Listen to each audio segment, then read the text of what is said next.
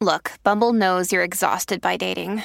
All the must not take yourself too seriously and 6'1" since that matters. And what do I even say other than hey?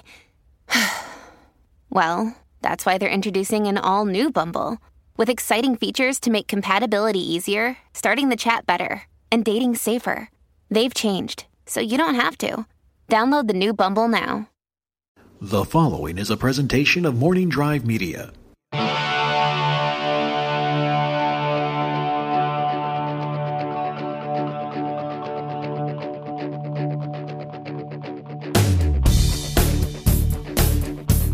Welcome to the TNF Hotline on the Knapsack Files. Your calls, your voice, your thoughts, and your host, Ken Knapsack. Well, thank you, Matty D, from the Knapsack Files studios in Burbank, California. This is the Knapsack Files Hotline, the TNF Hotline to you and me. My Patreon supporters have access to a voice message box phone number like it was 1994. They call them some questions, some thought starters, and we just have a good conversation based around that kind of stuff. Sometimes it's questions about me, my career, my life, or the kind of foods I like to eat. I talk about food a lot here on the Knapsack Files, and I'm okay with that. Food's important, and I'm learning to eat better. In fact, I am eating better. I made some quesadillas tonight with some rosemary and olive oil flavored tortillas. That's right. It's a step in the right direction. They were organic. You see that organic word, you know you're doing it right. Got some great calls, and this show has been, third, fourth episode now. I did one on Patreon first, kind of a little pilot, and it's been a lot of fun presenting the show to you guys, just something a little different for me to do here on the Knapsack Files podcast feed. I love incorporating my listeners and my supporters. It's like a network of friends. And it worked very well for me on the show Daily Thrones I was doing on Anchor. No longer do that show, unfortunately. But I really found that it was not about my voice. It's about your guys' voice, having a little conversation. So, hey, maybe one day we'll be able to do it live. Maybe one day I'll strap on the old headphones and turn on those phone lines. You never know. Big things can happen with you guys in my corner. Got some regular callers. You know, I love some of the returning voices. Love those, and I love the new voices. So if you're out there listening and you have access to that phone number already, call in. Don't be shy if you want to get it. Consider checking out patreon.com/the Knapsack Files. All right, why am I dilly-dallying? Why am I talking with myself? Let us hear from you, our first call of the night. Hi, Ken, this is Mike Aguiloro calling the hotline. I want to say I'm a big fan of yours. Obviously, I'm a Patreon supporter. What I wanted to ask you for this is, I know, as far as I know, you still have never seen Ghostbusters, and I'm a huge fan of the movie. I know you are a huge fan of the people involved, and I feel like it's a travesty that you have never seen this movie, and I wanted to know if there would be a possibility you could make a Patreon goal to, at some point, watch the movie and do a commentary for it, because I feel like you would like this movie. And obviously, I mean the original, not the one that came out last year. But I think all your Patreon supporters, subscribers, would get behind that and thoroughly enjoy it. All right, Mike's got a great call to lead off here. Our lead-off hitter in tonight's lineup about Ghostbusters, the original Ghostbusters. Some of you may know. Some of you have been around since the dawn of all this. Schmoes know the early days of Knapsack Files podcast when it first debuted, 2013. We've talked about it before. Yeah, I've never seen the original Ghostbusters. How? There's a lot of reasons behind it. There's a lot of reasons why. Would I enjoy it? Yeah. I sometimes get afraid of movies. I don't consider this a haunting ghost movie, so I'm not afraid of it. I am a giant Bill Murray fan, a giant Dan Aykroyd fan, Rick Moranis, Ernie Hudson, Harold Ramis, Annie Potts, Sigourney Weaver. I'm on board with everything going on in this movie, and I totally understand its significance on the comedy movie landscape and the pop culture landscape. I just didn't grow up with it. I was not allowed to see a lot of movies of a certain ilk growing up. There's a lot of kids, I think a lot of kids just in general, no matter when you grew up, kind of had these slight limitations on what movies. If a set of parents or a parent is doing their job, they shouldn't just, hey, what are my children watching, right? I want to be careful what they're taking in. I'm understanding of that. I get that. But I was not allowed to see a lot of movies growing up. And certainly not a ghost movie about busting ghosts, demonic ghosts, bad things happening, frank and coarse language, explicit language. There was just not a chance that I was going to see that movie. So you kind of grow up without it. You just don't see these movies. There's a lot of movies, big movies from the 80s that I haven't seen that you'd be shocked. And there's a lot that I have seen. And over time, now you're right. Ken, you're an adult now. You're making your own choices, right? Question mark? Yeah, no, I am. But again, you just don't grow up with it, so you don't end up seeing a lot of these movies, and you don't feel like it's missing from your life. I have a copy of Ghostbusters on Blu-ray.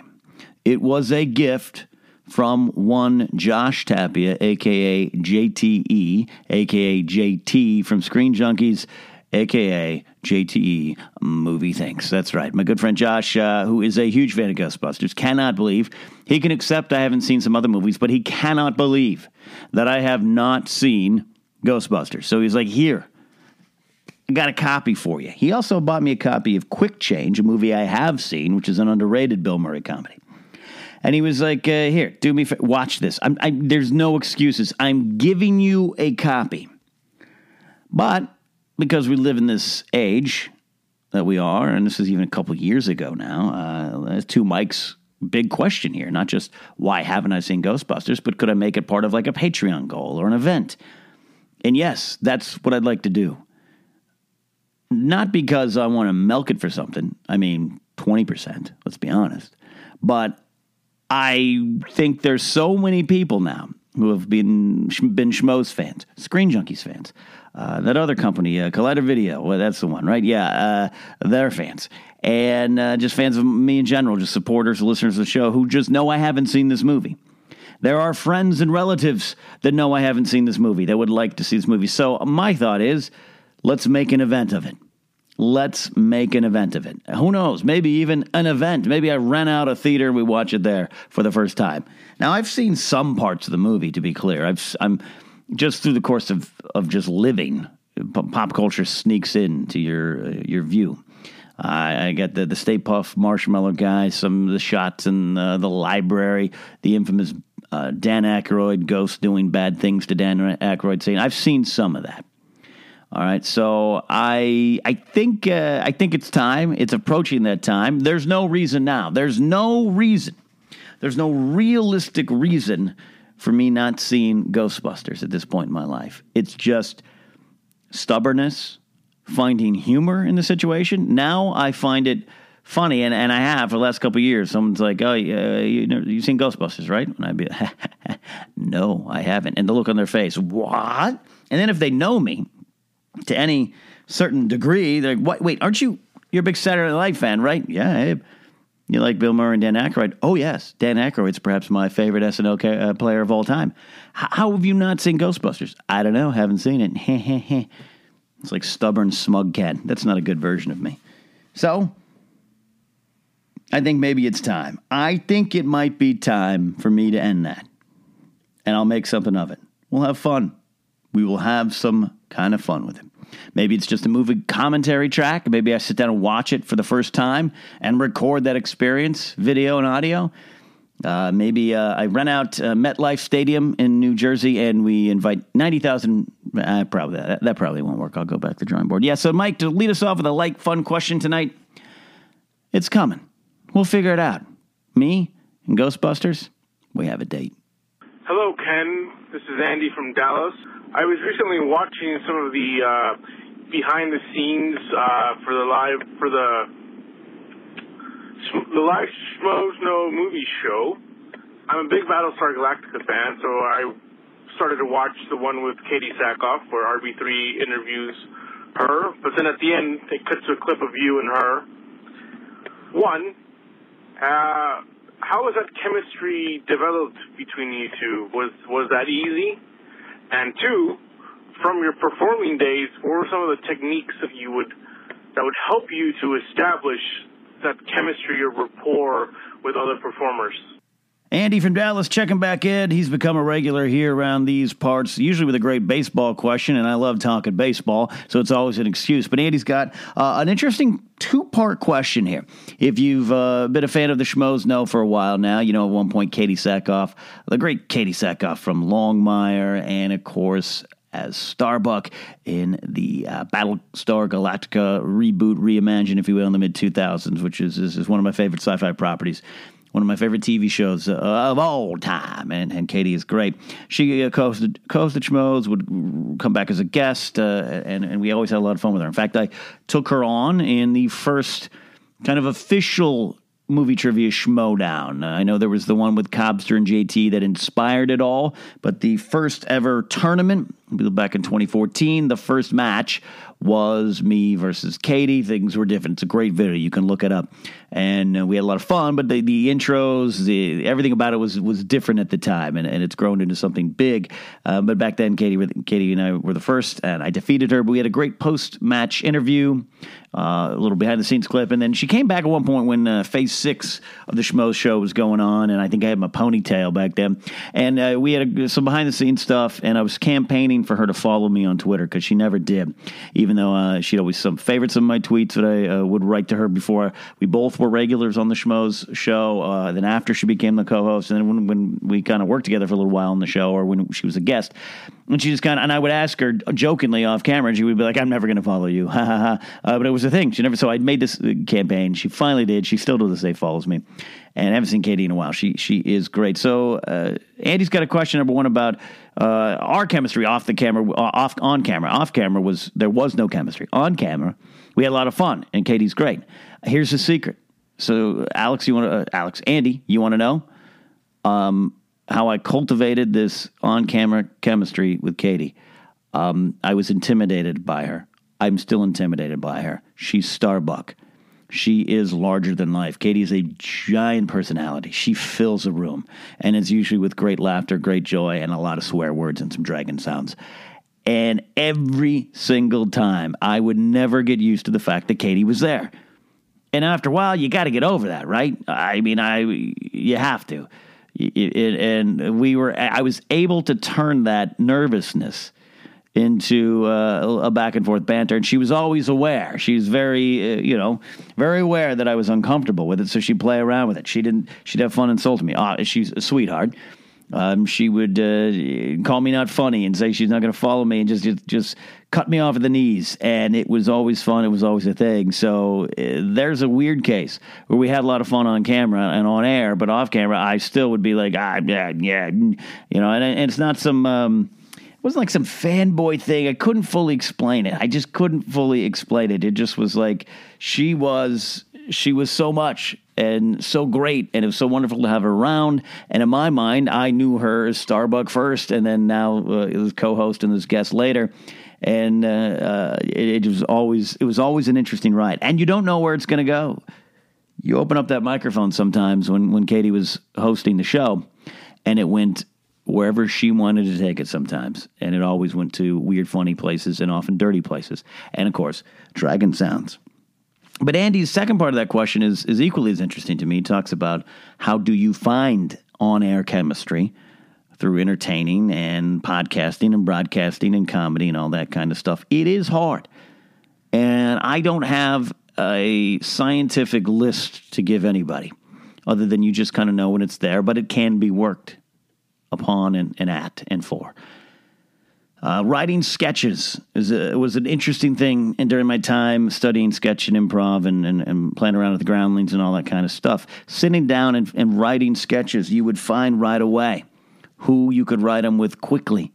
And speed doesn't necessarily mean it's great. You could struggle for 4 or 5 hours and find something. But you would find right away. You would know. And I had worked with great people during my time in that industry, in that section of the industry, I should say. And you would 33 minutes and you have a hit sketch and you just know and you're in sync. And one person writes, the other person paces, as opposed to someone, I could never work well with the ones who were like every sentence. We're writing this together. We're in fact, writing partners for this sketch. Every line. Let's go over every line. every sentence, every exclamation point, period, comma, everything, every beat. They'd want to work on it. And I just like, no, you talk, I'll go in the corner, then we'll talk about it. That's improv or writing. Writing is, especially, if you got partners, it's kind of a form of improv. You're just making it up as you go. You're just having to put it on paper, and then it becomes planned, right? So you would find it, but you don't know sometimes. It's just a rhythm. Same when you're in scenes together. That's more of an acting thing. I'm not a great actor. Other people can speak on that. But when it comes to radio and broadcasting, I do have some experiences, and it is an interesting thing. There is a give and take that is needed when you're a host and co-host, or, both hosting together. Who is the lead? Do you need a lead? Can you share the load? Share the load, as Frodo and Samwise knew so well and would say. Do you speak an unwritten language? I always would go, as an example of this, would go to Maude Garrett and I hosting Jedi Alliance for the Schmoes Network that became the Popcorn Talk Network. And if you go back, I think the first 29 episodes were us. Even though we found the footing of the show as we went on, we had something from the first time we rehearsed. Like, we rehearsed. We met at my house before. We created the show. We were given the show by the management team there and the Schmoes and everything. But we created the show down to the formats and the segments and how we were going to do it. And we met at my apartment and we went over a show. We just, with no cameras and no microphones, just did a show together. And right away we found, we're going to be okay. She has a great amount of experience as a broadcaster and a host. Was down out in California, actually moved out here from Australia to host a radio show. And so she knew the rhythms so well. And Maude and I could communicate just by eye contact. If you watch some of the best Jedi Alliance episodes with her and I on, it is not a case of me going, "Hi, I'm Ken Napzok, and this is Maude Garrett." It was, "Hi, I'm Ken. Hi, I'm Maude. This is a show. Boom, boom, boom. We're going." And you could, sense other than moments where she was she'd have a little fun and laugh. She was always so energetic, and I had kind of my what I am, my quiet dour side, and doing the host mode. We never really would talk over each other. We never really fight for air. We would give and take. It was her show. It was my show. It was both of our shows. And that was one of my favorite experiences. And you can see sometimes the struggle when you're co-hosting shows. Sometimes you have to find that footing. Josh McCouga and I have a great chemistry and rapport that is just on air and off air. Owen Mugan and I with This Is Life are coming into this never really working with each other other than when I interviewed him, and we're finding that rhythm, and it's there, and it's on a different energy level and different wavelength, and that's interesting to me. And then you have, again, Josh and I hit a certain level. Ellis and I, when we're hosting Schmoedowns, we don't talk about any of that stuff.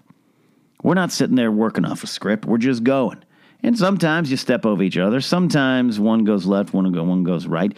But it's just inherent. And again, I think you can teach yourself or go learn to be a broadcaster. That's what I always talk about when it comes to podcasting, broadcasting. That's a thing. That's a skill. Letterman considered himself a broadcaster, not a comedian, not just a host. He was a broadcaster in the old sense of the word. And that as I stumble over my words, I'm a professional broadcaster. But I also don't worry about that. I say a lot. And you know what? You're right. I shouldn't. But it's not about that stuff. It's about energy. It's about approach. It's about control over the show. I go live to tape all the time. I rarely edit on the Napzok Files. That leads to some funny little moments, funny little stumbles over some syllables like that one. My mouth gets dry easily. I have a lot of water. Sometimes it doesn't work. I love live to tape. That's why I love radio. I love being out there on that high wire act. And you can teach yourself or learn those skills. And it is like, I will say, professional wrestling. I'm not a worker. I was a manager. Worked some matches, but I can see how these guys do it, and I'd be back there. You learn the craft and the skills required to be a professional wrestler. You learn your moveset. You learn how to call matches, how to be called in matches, high spots, low spots, rest spots, all that kind of stuff. You learn how to put on a match. And then you travel around or you go to your local feds and then you work with different people. and you'll have chemistry or you don't. But you each know. When you get in that ring, if we're locked in a headlock and I say, swing, miss, leapfrog, tackle, drop down, all that kind of stuff, they know. The chemistry might be something that's unexplainable, but you take care of your side of the coin, your side of it. And I think that's what broadcasting and co-hosting and being a panelist is all about. People do it wrong. A lot of people do it wrong. I'm not perfect. Don't get me wrong. I'm not perfect at it.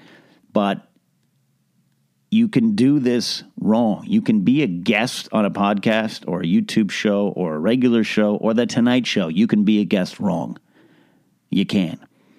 Makuga and I talk about it all the time. A lot of YouTubers, God bless them, in the rooms, talking to their cameras, and that's a great skill. And then they hit on other shows, and they just can't do it. They don't know what to do.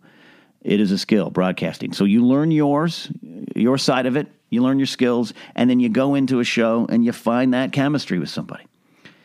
Maude Garrett and I, boom, click. Mark Ellis and I, we click.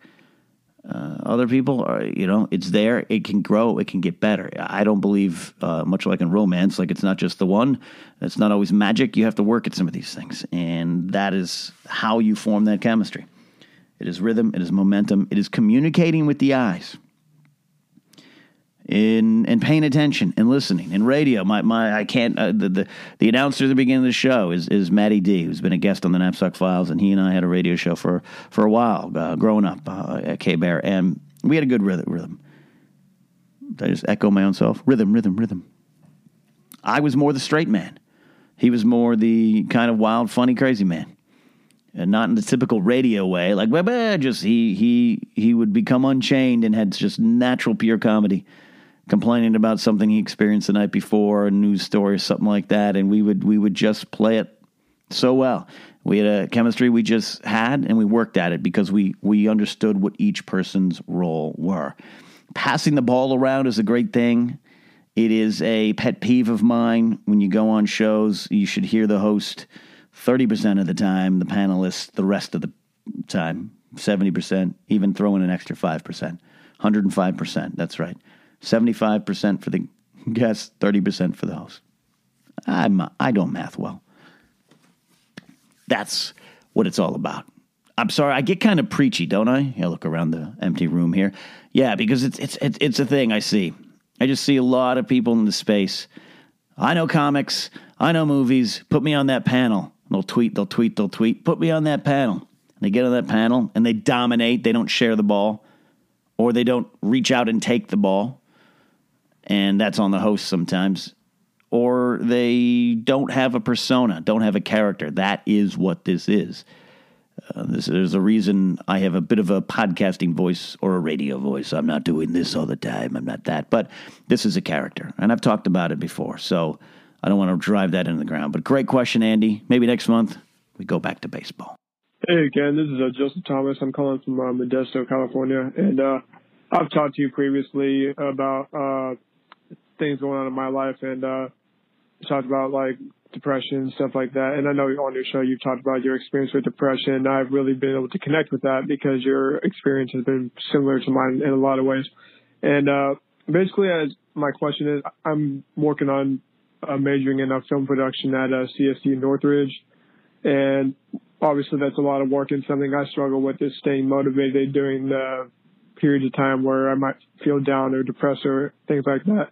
So I was wondering, do you have any advice for how you've been able to do all your content, create everything, and stay motivated, even though times you've dealt with depression as well? So I was wondering if you had any advice on how you stay motivated during times when times get tough. Joseph, thanks for that very honest call. Let's talk depression. Let's talk motivation. Depression's a favorite topic of mine. Well, that's depressing. No, it's because it's real. It's because it's out there. It's because something we all struggle with. And the motivation factor, that's important too. I always like to break things down to day by day, moment by moment, and allow yourself the ability to not be motivated, to have down days, to have down hours, to have bad shows or bad projects, to write badly, and to just, not want to do it some days. I really believe that's a powerful part of this. have your goals. Joseph sounds like he has his goals. Wants to go to CSUN. Matadors, Northridge, checking in. Not too far from where I worked for a long, long time. Great school, too. You have your goals. You have your dreams. Make your dreams your goals and work hard. Be like The Rock. But know that there's going to be those days and in those moments that you're feeling that, Joseph, and anyone out there listening. The moments in where you are not motivated. Now check yourself. Make sure you're in the right career path. Make sure your passions are your passions. You can pursue wrong. I've gone down the wrong path. Spent too much time dreaming about being a professional baseball player. I should have picked that up earlier. I've also been on what could have been a path, and then I pulled off of it because I didn't work for it. And in some ways, that's because I didn't remain motivated, didn't keep myself motivated. So much like Yoda tells Luke in The Last Jedi, failure is often the best teacher. I failed in this a lot, Joseph. I've failed to remain motivated. I failed to get myself motivated. And I failed to allow myself to have moments where I am not motivated. Why is that important? Because I think we drive, we push, we reach, and that can be exhausting, even though it's good, even though it's what you should do. We should all work hard. I always preach to the young folks, said the guy who's not too old himself. I was preaching to the people in their 20s, man. Get it done now. Work hard now. You'll have time. 30 isn't as old as you think. 40 is not as old as you think. It's not as old as I think sometimes. You'll have time, and all those things that you think you want to do, the parties, the effing off to go to the lake or whatever you want to do, have that every now and then. You gotta rest. I believe in that too. But work hard. Prepare yourself, whether it's school, whatever it is, because you'll have all the time to enjoy those things that you want to do, the fun things, the party things, all that. You'll have time for that later. And you'll have time to do it on the back of your own success. So work hard. But to the original question, depression and motivation will creep in. Joseph, make sure you have a support bank. Make sure you have someone that you can be honest with. Make sure you have someone to be held accountable to. Telling someone, I have this goal. This is what I'm working on. If I start to falter, if I start to fail, if I start to turn left when the path is right, I'm going to tell you, and you're going to help me. And maybe you need a swift kick in your butt. Maybe you need a hand on the shoulder. Maybe you need both. I react to different styles of coaching. Everyone reacts differently. It's one thing I learned in 12 years as being a boss and a leader is you cannot treat every employee the same. There is no playbook on how to manage. There's tips, there's guides, there's things to do, but each person is an individual. One person might react well to you yelling, get the job done. They might be like, oh, crap, that's what I needed. Thanks for the kick in the pants. Other people, you just cannot do that. And also check what state you are in and how strict the labor laws are. That's another conversation. But be accountable. Know what style that you need the help in, Joseph. Do you need a swift kick in the pants? Do you need your hand held? And be okay with it. And then be okay in those moments where you wake up and look yourself in the mirror and go, I just can't do it today. I will always tell you to be okay with that. And that later that day, later in the week, maybe the next morning, you will find that motivation again if it's already in you. Take a breath and be okay with taking that breath. Good luck, Joseph. You're going to get there. Hi, Ken. It's Thomas. Just wanted to know something here. I've been rereading Hitchhiker's Guide to the Galaxy, and it made me wonder, what was your first introduction to Hitchhiker's Guide? Was it the original BBC radio play? Was it the books that came afterwards, or the film? And which did you favor? Also, now that it's been 12 years since the last attempt at the film, do you think we could be staring down a remake of Hitchhiker's Guide anytime soon, or a reboot, rather? I'd love to know what you think. Thanks for taking the call, and I hope you're having a great day. Thomas checking back in. He is a regular for sure, and I hope he sticks around. He's always got some great thought starters for me, and he's talking about the Hitchhiker's Guide to the Galaxy. Grab your towel. Don't panic. Let's jump into this conversation. The Hitchhiker's Guide to the Galaxy. the books, the radio play, the computer game, and the BBC series, and the movie by Douglas Adams, though unfortunately he passed before the movie hit the theaters, so we did write the first drafts of the story and the script. Douglas Adams, absolutely because of this, and Dirk Gently's Holistic Detective Agency, is one of my all-time favorite writers and an influence early on. His writings are what made me want to write funny things. And there's a lot of other people that made me want to perform funny things, say funny things, be funny things. Douglas Adams made me want to write funny things. Even though my career's gone a different path, I still every once in a while love to get back and just write. Even though the news, say on Schmoes Know or back in my radio days, was very much inspired by Dennis Miller and that kind of style of broadcasting humor, being funny and being weird, because I would often make, especially in my radio days, would make weird, obtuse references or weird approaches to joke telling. That a lot of times came from Douglas Adams and his absurd but insightful British humor. And Hitchhiker's Guide to the Galaxy remains one of my favorite properties to this day. So I was introduced to it in an odd way, the computer game. Oh, in the early mid-'80s, I had a Commodore 64. I've talked about that before. That was the computer of the moment. Big home family computer there, home computer. You put in your big floppy disk, and I do mean a big floppy disk. You put it in, and you load up with some like basic coding to load any of the programs. Oh, those were the days. And my dad and uncle, my late uncle Nick, they would exchange games. At we had like 300 to 400 games on the Commodore 64. So my friends, I never had a Nintendo, but my friends had the original Nintendo. They'd be like, "We've got like 3 games. Come on over." And I'm like, "Nah, I got a cool joystick and like 300 games to choose from here on the old Commodore." And there was this weird text-based game, and there was one called Zork and Zork 2. And it was like the early RPG games. I think I credit these games leading to things like Final Fantasy and other things like that, and even some of these big open world games. This was, relatively speaking, an open world game. There were some certain things you had to do. And so Zork was like this weird one. You were in the weird world. You'd explore. I remember the details are fuzzy, but you'd start in a cave and you'd explore the cave, and you'd type it. So you'd read. And a paragraph would come up. You enter a dark cave. It smells like this. You hear this. And you would type your icon, your little cursor would flash, and you'd like type, walk north. You walk north 4 steps and then fall. It was like a weird version of like D&D. And so there was one, we had Zork. And then there was another one I put in. It was just called Hitchhiker's Guide to the Galaxy. I was like, I had no idea what this is. I was like 9, 10 years old, maybe. And it starts just like the story. If you're familiar with the story, you're Arthur Dent. You wake up, you're a little dazed, there's a rumble, and there's a bulldozer coming for your house. You're going to die. How do you get out of it? And you have to type.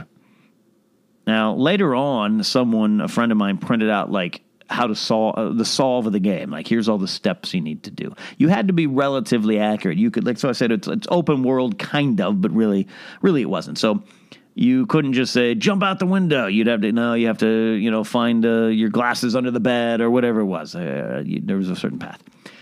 And then I would find my way around it and get up to the point where I was on a spaceship. The Vogons would take me up. And my friend Ford Prefect, who suddenly revealed to me that he was an alien. And so I again, have no idea this is anything. No idea it was a radio play. No idea it was a BBC series. And definitely no idea it was a popular novel. So I'm just like, this is fascinating because I like Star Wars and we're dealing with spaceships here, right? When's the laser guns going to happen? It never happens. And I kept getting stuck on this ship. I couldn't get out of it. And there was this fish, this Babel fish was given to me. At some point you end up within your inventory. And I'm like, I don't know what to do with this. And I mentioned it to a friend of mine named Eric, and we were good friends, longtime friends. And he was like, oh, Hitchhiker's Guide. Yeah, we have that game too. You have to you do like they do in the book. You have to stick it in your ear, the fish. And I'm like, what do you mean the book? They made a book of this computer game? No, the computer game is based on the book. Now, at the time, he probably wasn't aware it was based off of Douglas Adams' own radio play. So I was fascinated. I had to seek this out. And by this time, I'm like 11, 12 years old. And that's usually the time you find Hitchhiker's Guide to the Galaxy, which it always offends me that sometimes I've had some people, friends of mine, brush off the series. Like, oh, you like Hitchhikers? Yeah, of course. I was in junior high, too. Like, no, F off. This is still a great piece of pop culture property here, man. It is what it is. Yeah, but you find it young. You find a lot of things young. Saturday Night Live, Monty Python, Simpsons, Kids in the Hall, things like that. I mean, yes, they enter your life at a certain time. 12 is kind of that pop culture awakening era, where before that, it's cool songs that you listen to. You don't understand their place in the greater scheme of pop culture in the world. So I was fascinated. I found the novels. I think my parents helped track me down the novels at a used bookstore in town. Probably the famous Nan's Used Books in Arroyo Grande, California, that I reference, and then every once in a while I reference it, and people write me back on Twitter, it's still there, and then I go visit my hometown, and it's moved, but it's still there. So I think that's where I picked up a copy, and of course you end up getting, at the time, it was four books in the increasingly inaccurately named trilogy of books. Of course, it's Hitchhiker's Guide to the Galaxy, Restaurant at the End of the Universe, Life, the Universe, and Everything, and then So Long and Thanks for All the Fish. And then a fifth book came out in the early 90s, I do believe, called Mostly Harmless, written by Douglas Adams. And then silence for a long time. He wrote the two Dirk Gently books, which are great. Dirk Gently's Holistic Detective Agency, and then Dirk Gently, and The Long Dark Tea Time of the Soul. And he wrote a bunch of other things, of course. He worked on Doctor Who for a while in the 70s, early 80s, all that kind of stuff. He worked tangentially with some of the Monty Python guys. And he was really big in the early days of Apple. He was all about the Apple IIe, all that kind of stuff. So he moved to Santa Barbara, British, of course, moved to Santa Barbara, and not too far from where I grew up, and of course now not too far from where I am in L.A. And a friend of mine who's been on the show, it's been a while, Jay Arrett, been on the music shows early on in the Knapsack Files days, and I think we're going to do that again, I hope, this year. Make it happen. Jay, if you're listening. And he was a fan, and it's just that type of thing. You just connect to it. You grab a towel. That's part of the thing you need to hitchhike around. You grab your Hitchhiker's Guide to the Galaxy, which is, you look at it now, it was basically an iPad with the internet, and it was like Douglas Adams was predicting the future a little bit. And you write the words, don't panic on it, because that's the best advice you can take with you throughout the galaxy. And it's a wonderful adventure. I'm sure most of you are familiar with it. I'm just telling you what you know. But it changed the way I approached my writings. It changed the way I looked at the world. It was important to me. And in 2005, the movie comes out. They had tried many, many times. You always heard they were going to make a Hitchhiker's movie. The BBC series, I believe, was about 1982, definitely early 80s. It is cheesy in many wonderful ways. And the radio series, which came out before all of this, is equally as spectacular. And I listened to that after. I was computer game, books, then the TV show and the radio series after. And if you're a longtime fan that hasn't listened to the BBC series, check it out. It is also a little different. There's things that are different. Douglas Adams always said that each version of his story should be told a little different. He didn't want it the same, which leads me to the movie. 2005, Martin Freeman, Mos Def, Zooey Deschanel, Sam Rockwell leading this cast. Sam Rockwell as Zaphoid Beeblebrox, the president of the galaxy. And it is, Malkovich is in it too, Bill Nighy. It is a good movie. It's really good. I think it's underrated. I'm staring at a copy of it on my shelf right now, right next to my Arthur Dent action figure. It is it A+ perfect movie? No, it's not. But it's really good, and I think it's underrated, and it's really funny, and it stays very true to Douglas Adams' story and the core of his story, and there were some changes, and it was interesting. And it's 2005, so fandom has changed, the internet has changed, we all have our voices, good or bad, and I think that movie now would have even been even more maligned, unfortunately. The story was changed from the books. And if you weren't familiar with the radio series or you hadn't listened to it in a while or you never really were aware of what Douglas Adams felt, that this story should change. Every time it's told, it should be a little different. Otherwise, what's the point? He was responsible for some of the changes that you see in Hitchhiker's Guide to the Galaxy, the 2005 movie, including a love story, part of the ending, and little details here and there. That was in his drafts. So they followed his vision. They followed it to the end, and it was oddly maligned. People were like, well, that shouldn't happen. That's not true to the character. And it was like, unfortunately, Douglas Adams died in the early 2000s, I believe 2002 or 3. Someone should correct me, unfortunately. He died of a heart attack in Santa Barbara while working out. I believe he was only 50, 51 maybe at the most. It was sad. I remember my friend Jay, we were in a fantasy baseball league together, and we shared some emails like, I cannot believe it happened. And this was, of course, internet was raging, but it wasn't as fast as it is now. Now that goes out on Twitter, and you learn, and you got all the information in front of you. You didn't know right away.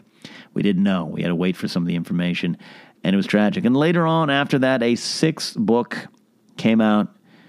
Ian Colfer, I believe his name, was tapped to finish it, to kind of write this draft, and it's unfortunately, it's not my favorite. It's not too great. It also, I just it was very much someone who, and he's a good writer. He's got a successful career outside of that book, but it was him trying to be Douglas Adams, and that's tough. That's tough for anybody. I couldn't do it. And then they did the Salmon of Doubt, which is like a partial. Douglas Adams was working on the long-awaited 3rd Dirk Gently series, and then that book came out, and there's been some great biographies of him. And he's famous for saying, as a writer, I love deadlines. I love the whizzing sound they make as they race past my ears. He was notoriously bad at hitting his deadlines, which makes him more of a writer than any writer I know. So, do I think, as I monologue, as I reminisce about the Hitchhiker's Guide to the Galaxy, do I think it's time? 12 years? I cannot believe, Thomas, it's been that fast. I was disappointed. I wanted them. They set it up. They left it open. They wanted the sequel. Martin Freeman is a perfect Arthur Dent. Mos Def was a great Ford Prefect. Zooey Deschanel was a great Trillian. And Rockwell killed it as Zaphod Beeblebrox. He's an Oscar winner now. I believe it because I loved him as Beeblebrox. They wanted to do the restaurant at the end of the universe. It just didn't happen. So in a weird way, would I like to see it? Yeah, maybe with the same cast. Maybe you could do it now. Be a long time. It wouldn't make sense. You'd have to explain the aging, but I'm up for that.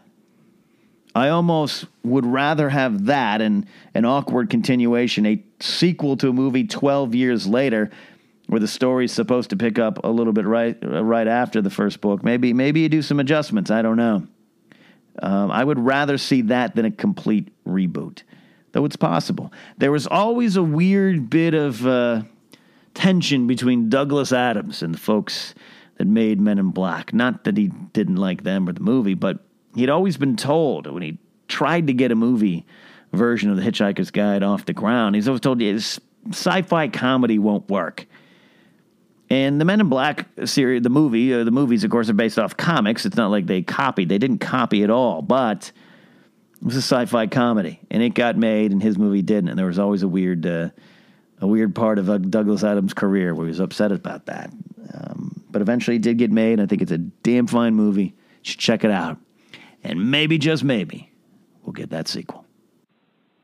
Hey, Ken, it's Tim from Connecticut. Yeah, that's right, snowy, freezing cold Connecticut. Very jealous of you in Southern California right now for a multitude of reasons. Quick question, with Toys R Us closing down, it's very sad, and I had to make one final excursion out there today, kind of saying my goodbyes, pick up a nice Star Wars collectible.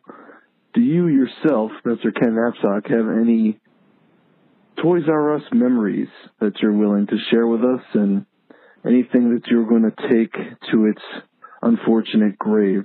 Once again, thank you, sir. Have a good one. I don't want to grow up. I'm a Toys R Us kid. I grew up with that song. It is still in my head. Tim from snowy Connecticut. I'm sorry. Greetings from 59 degrees and falling Burbank. We'll get through this together, Tim. Talking about Toys R Us. All right, it's closing. It's going out of business. It's done. It's kaput.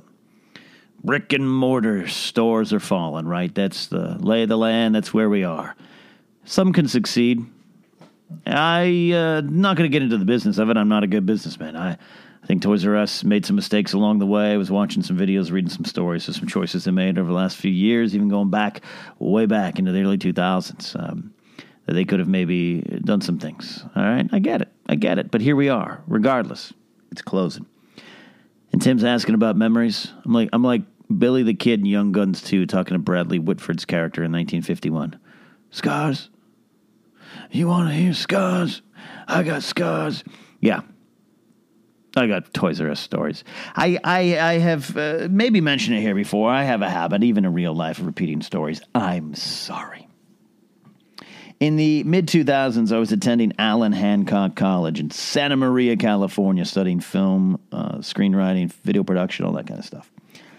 With my friends at the time, Matty D, eventually my radio partner, my friend Gavin, we went to high school together, and my good friend Joel Trudgeon, who's down here in Southern California, doing some screenwriting, filmmaking, teaching, and works over at Valley College here in San Fernando Valley.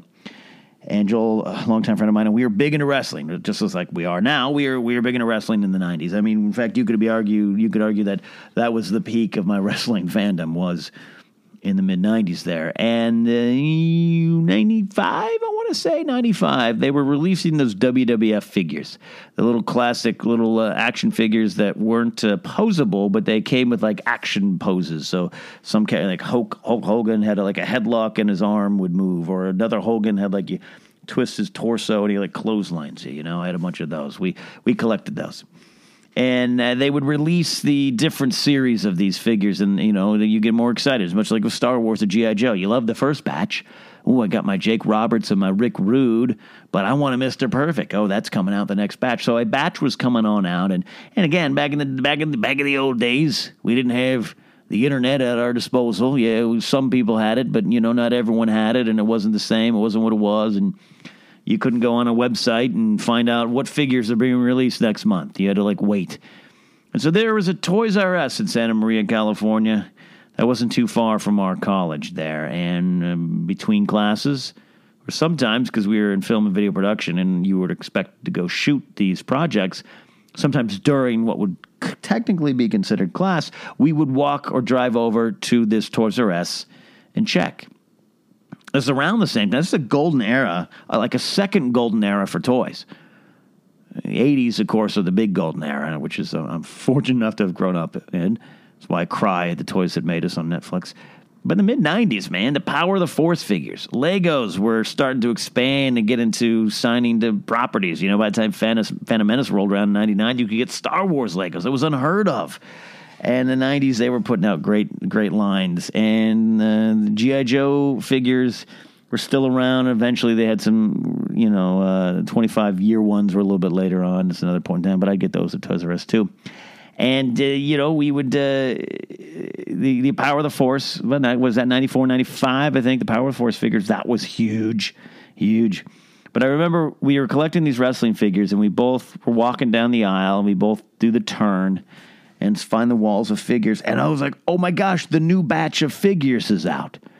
And I forget who else was in the line, but he and I are both pulling them off the racks. Kamala or Earthquake and all these kind of classic figures. Berserker, I think, was one of them. Warlord might have been there. I don't know. But we were both fans of Bret Hart. We were fans of the Hart family, and we were fans of the unfortunately now late Owen Hart. And they'd released an Owen Hart figure in his high-energy gimmick back at the time, big poofy blue pants. We both see it at the same time. Now, Joel is Canadian. He's from Red Deer, Alberta, Canada. He should have more of a claim to the Harts than I should. And he not just sees the figure, he goes, oh gosh, it's Owen Hart. And he reaches and he pulls the figure off the shelf, and he's got it in his hands. And he's so excited, his big Canadian face with a big smile across it. He's like, they got Owen Hart. And I grab it out of his hand, yank it out of his hand, and I go, great, I want it. And it was such a moment. I'm not that type of person. At least I don't think I am. We both paused. Kind of looked at each other like I was shocked. It was if it was Smeagol and Deagle in the beginning of Return of the King. Like, this ring got put in front of me, and I suddenly was like, give it to me. It's mine. I still have the figure. Joel does not. Because in that weird moment, he kind of thought, well, all right, there's a big lineup of figures here, a big giant display, a big giant wall of wrestling figures. I'm sure there's another Owen Hart in there. Well, there wasn't. I don't know if I've ever truly apologized to him. I think I'll take this opportunity, or maybe I'll finally get him on the Knapsack Files and apologize to him in person. So, Joel, if you're listening, I'm sorry, and I'll make it up to you. Other memories of Toys R Us, well, you know, as a child, I didn't go to Toys R Us as much. I think there was in my hometown one, but there was a KB Toys closer and near to me. That's where a lot of my like early Kenner Star Wars figures memories happen. And occasionally, so it's weird, I've occasionally had dreams of that toy store and that wall of Kenner Star Wars figures. Toys R Us was later for me in the 90s, is one in Santa Maria. Then moving to L.A., there's obviously more than a few down here. And I haven't been in one in a long time, and now, unfortunately, I won't. I'm not really heading over to anyone right now. It's got to be 4 or 5 years since I've been in a Toys R Us, and therein lies the problem, I guess. I'd rather order them online, get them at Target. Even Walgreens is a big place for my Star Wars figures. So you can see where it's changed. We can see where the business landscape has changed. And doesn't mean I'm not sad about those memories. I think one of the big memories I will always have at Toys R Us is in the early spring of 1999. Star Wars Episode 1 was on its way out. And I was in line at midnight with strangers and friends alike. We were all friends by the end of that night, because we were all going to get those Star Wars Episode 1 The Phantom Menace action figures. The doors open. We were let in 10 at a time. And you'd rush. There was plenty to go around, they said. Don't rush, don't run, don't push. But oh, we did. And we'd grab all these figures. I've got a Captain Panaka. I've got a Rick O'Lee. I've got a battle droid with battle gear. I've got a Chancellor Valorum. Certainly all these characters are going to stay with us forever. And we can snicker at the Phantom Menace. You guys know I'm a prequelist. You guys know I've come to love the prequel trilogy. But at the time, it was the greatest thing. A few months later, it wasn't as much. I've had to learn to find the themes and look past some bad execution, bad choices from George Lucas at the wild, crazy, inventive storytelling buried beneath it. And what's funny is, I joke, we snicker. We look at these figures that were released in the Phantom Menace and laugh. Oh, these classic figures. But you know what? I still have them. Most of the Phantom Menace line that I own are out of the packages because I displayed them at my apartment at the time. But I still have a few. I have a Darth Maul on card. I have an Emperor Palpatine on card. I have them all. We could make fun of Chancellor Valorum. We can make fun of Rick O'Lee. But when I look at them now, I am taken back in my mind, in my senses, in my heart to that Toys R Us up in Granada Hills, California, Porter Ranch area, top of the 118, sitting there at midnight, waiting for those Toys R Us doors to open for me to get my Star Wars figures. Do I have memories of Toys R Us? You bet I do. Hey, Ken, it's Kai. My question today is about superpowers. So if you were to wake up tomorrow morning and you were to have a superpower, what would you want it to be? I have always liked the idea of being able to fly, so that would be my choice. Thanks. Let's close out the show with that question from Kai. Superpowers. You guys know I'm not much of a superhero fan, but I've thought about superpowers. We've talked about big things tonight. We've talked about depression, motivation, on-air chemistry, how to approach broadcasting. I've shared some bittersweet memories. So yeah, let's talk superpowers. What would I want to be? What would I want my superpower to be? Flying seems pretty cool, but I am afraid of falling. Some people say that is a fear of heights. I say I like being high up. It's just the fear of falling. It's like a separate fear to me. So I don't know if I could fly around. I can barely trust airplanes. I can't trust myself up there. I've always thought invisibility. I mean, that's, definitely what you kind of want in junior high in high school for nefarious reasons. All right. Yeah, we've all had that thought. I'd like to be invisible. Walk into that locker room. Oh, never mind. That's wrong. It's wrong. That's abuse of power. You are a villain at that point. Mind reading seems pretty cool. Get to know what people want. Have a leg up on your opponents. A leg up on your arch nemesis. That seems pretty cool. But it also seems like, can you turn that power on and off? I definitely want that power to be an on-off type of power. I don't always want to know everyone's thoughts. And it also takes out some of the mystery of life. And I bet if you had that power, you might be able to use it for good when it comes to, fighting evil. But I'm sure you're sitting around, maybe on a date, and I want to know what's going on inside their mind, and you jump inside their mind. Yeah, maybe you'd learn things. Maybe you'd know what they're feeling about you. Maybe you know what's going to happen to you at the end of the night. Wink, wink, nudge, nudge. But it also takes out part of the fun. And I just think it would be too hard to not use that power. I wouldn't want to do that. So I've always thought the superpower I want is immediate sleep. I want to be called Nap Man, Knapsack the Nap Man. I want to take naps on command. I want to fall asleep on command. Now, I like lounging around in bed, maybe watching some YouTube videos, checking emails, getting caught in that technology loop, and drifting off. Yeah, that's fine. But there's those nights where it's 3 a.m., 4 a.m., 5 a.m. Oh, my gosh, I haven't slept. Those are the worst nights of all. Frustrating beyond belief. So, Kai, you're asking about my superpower? I want to sleep. All right, that is the Knapsack Files hotline for this month, the 5th episode in the books. We're going here. I like this little party we're throwing. Thank you to all my callers and supporters. Again, if you want to join the conversation here, you want to put a question or thoughts that are out there, go to patreon.com/the Knapsack Files. Tier 3 and above will get you access to the hotline number. Thanks to all my supporters, and thank you for listening. That is a great support to me. Just listening, spreading the word, rating and reviewing on Apple Podcasts. You know the drill. We're available in a lot of spots. If you're listening to me on Podomatic, I'm also on Stitcher, Apple Podcasts, Google Play, TuneIn, and iHeartRadio, and I hope soon Spotify. Waiting to hear. Finally getting this one. 4 centers on Spotify, trying to get this one on. I think it's finally going to happen. And then you can take me anywhere. It'll be a lot of fun. So that is it for now. Follow me at Ken Knapsack. Don't forget, I am on Twitch, twitch.tv/Ken Knapsack. I am on there about 3-4 times a week, trying to sort out that regular schedule. Twitch and Battlefront 2. I know it's streaming, but I like saying Twitch and Battlefront 2. Lego Force Awakens right now, just kind of having fun trying to finish that game.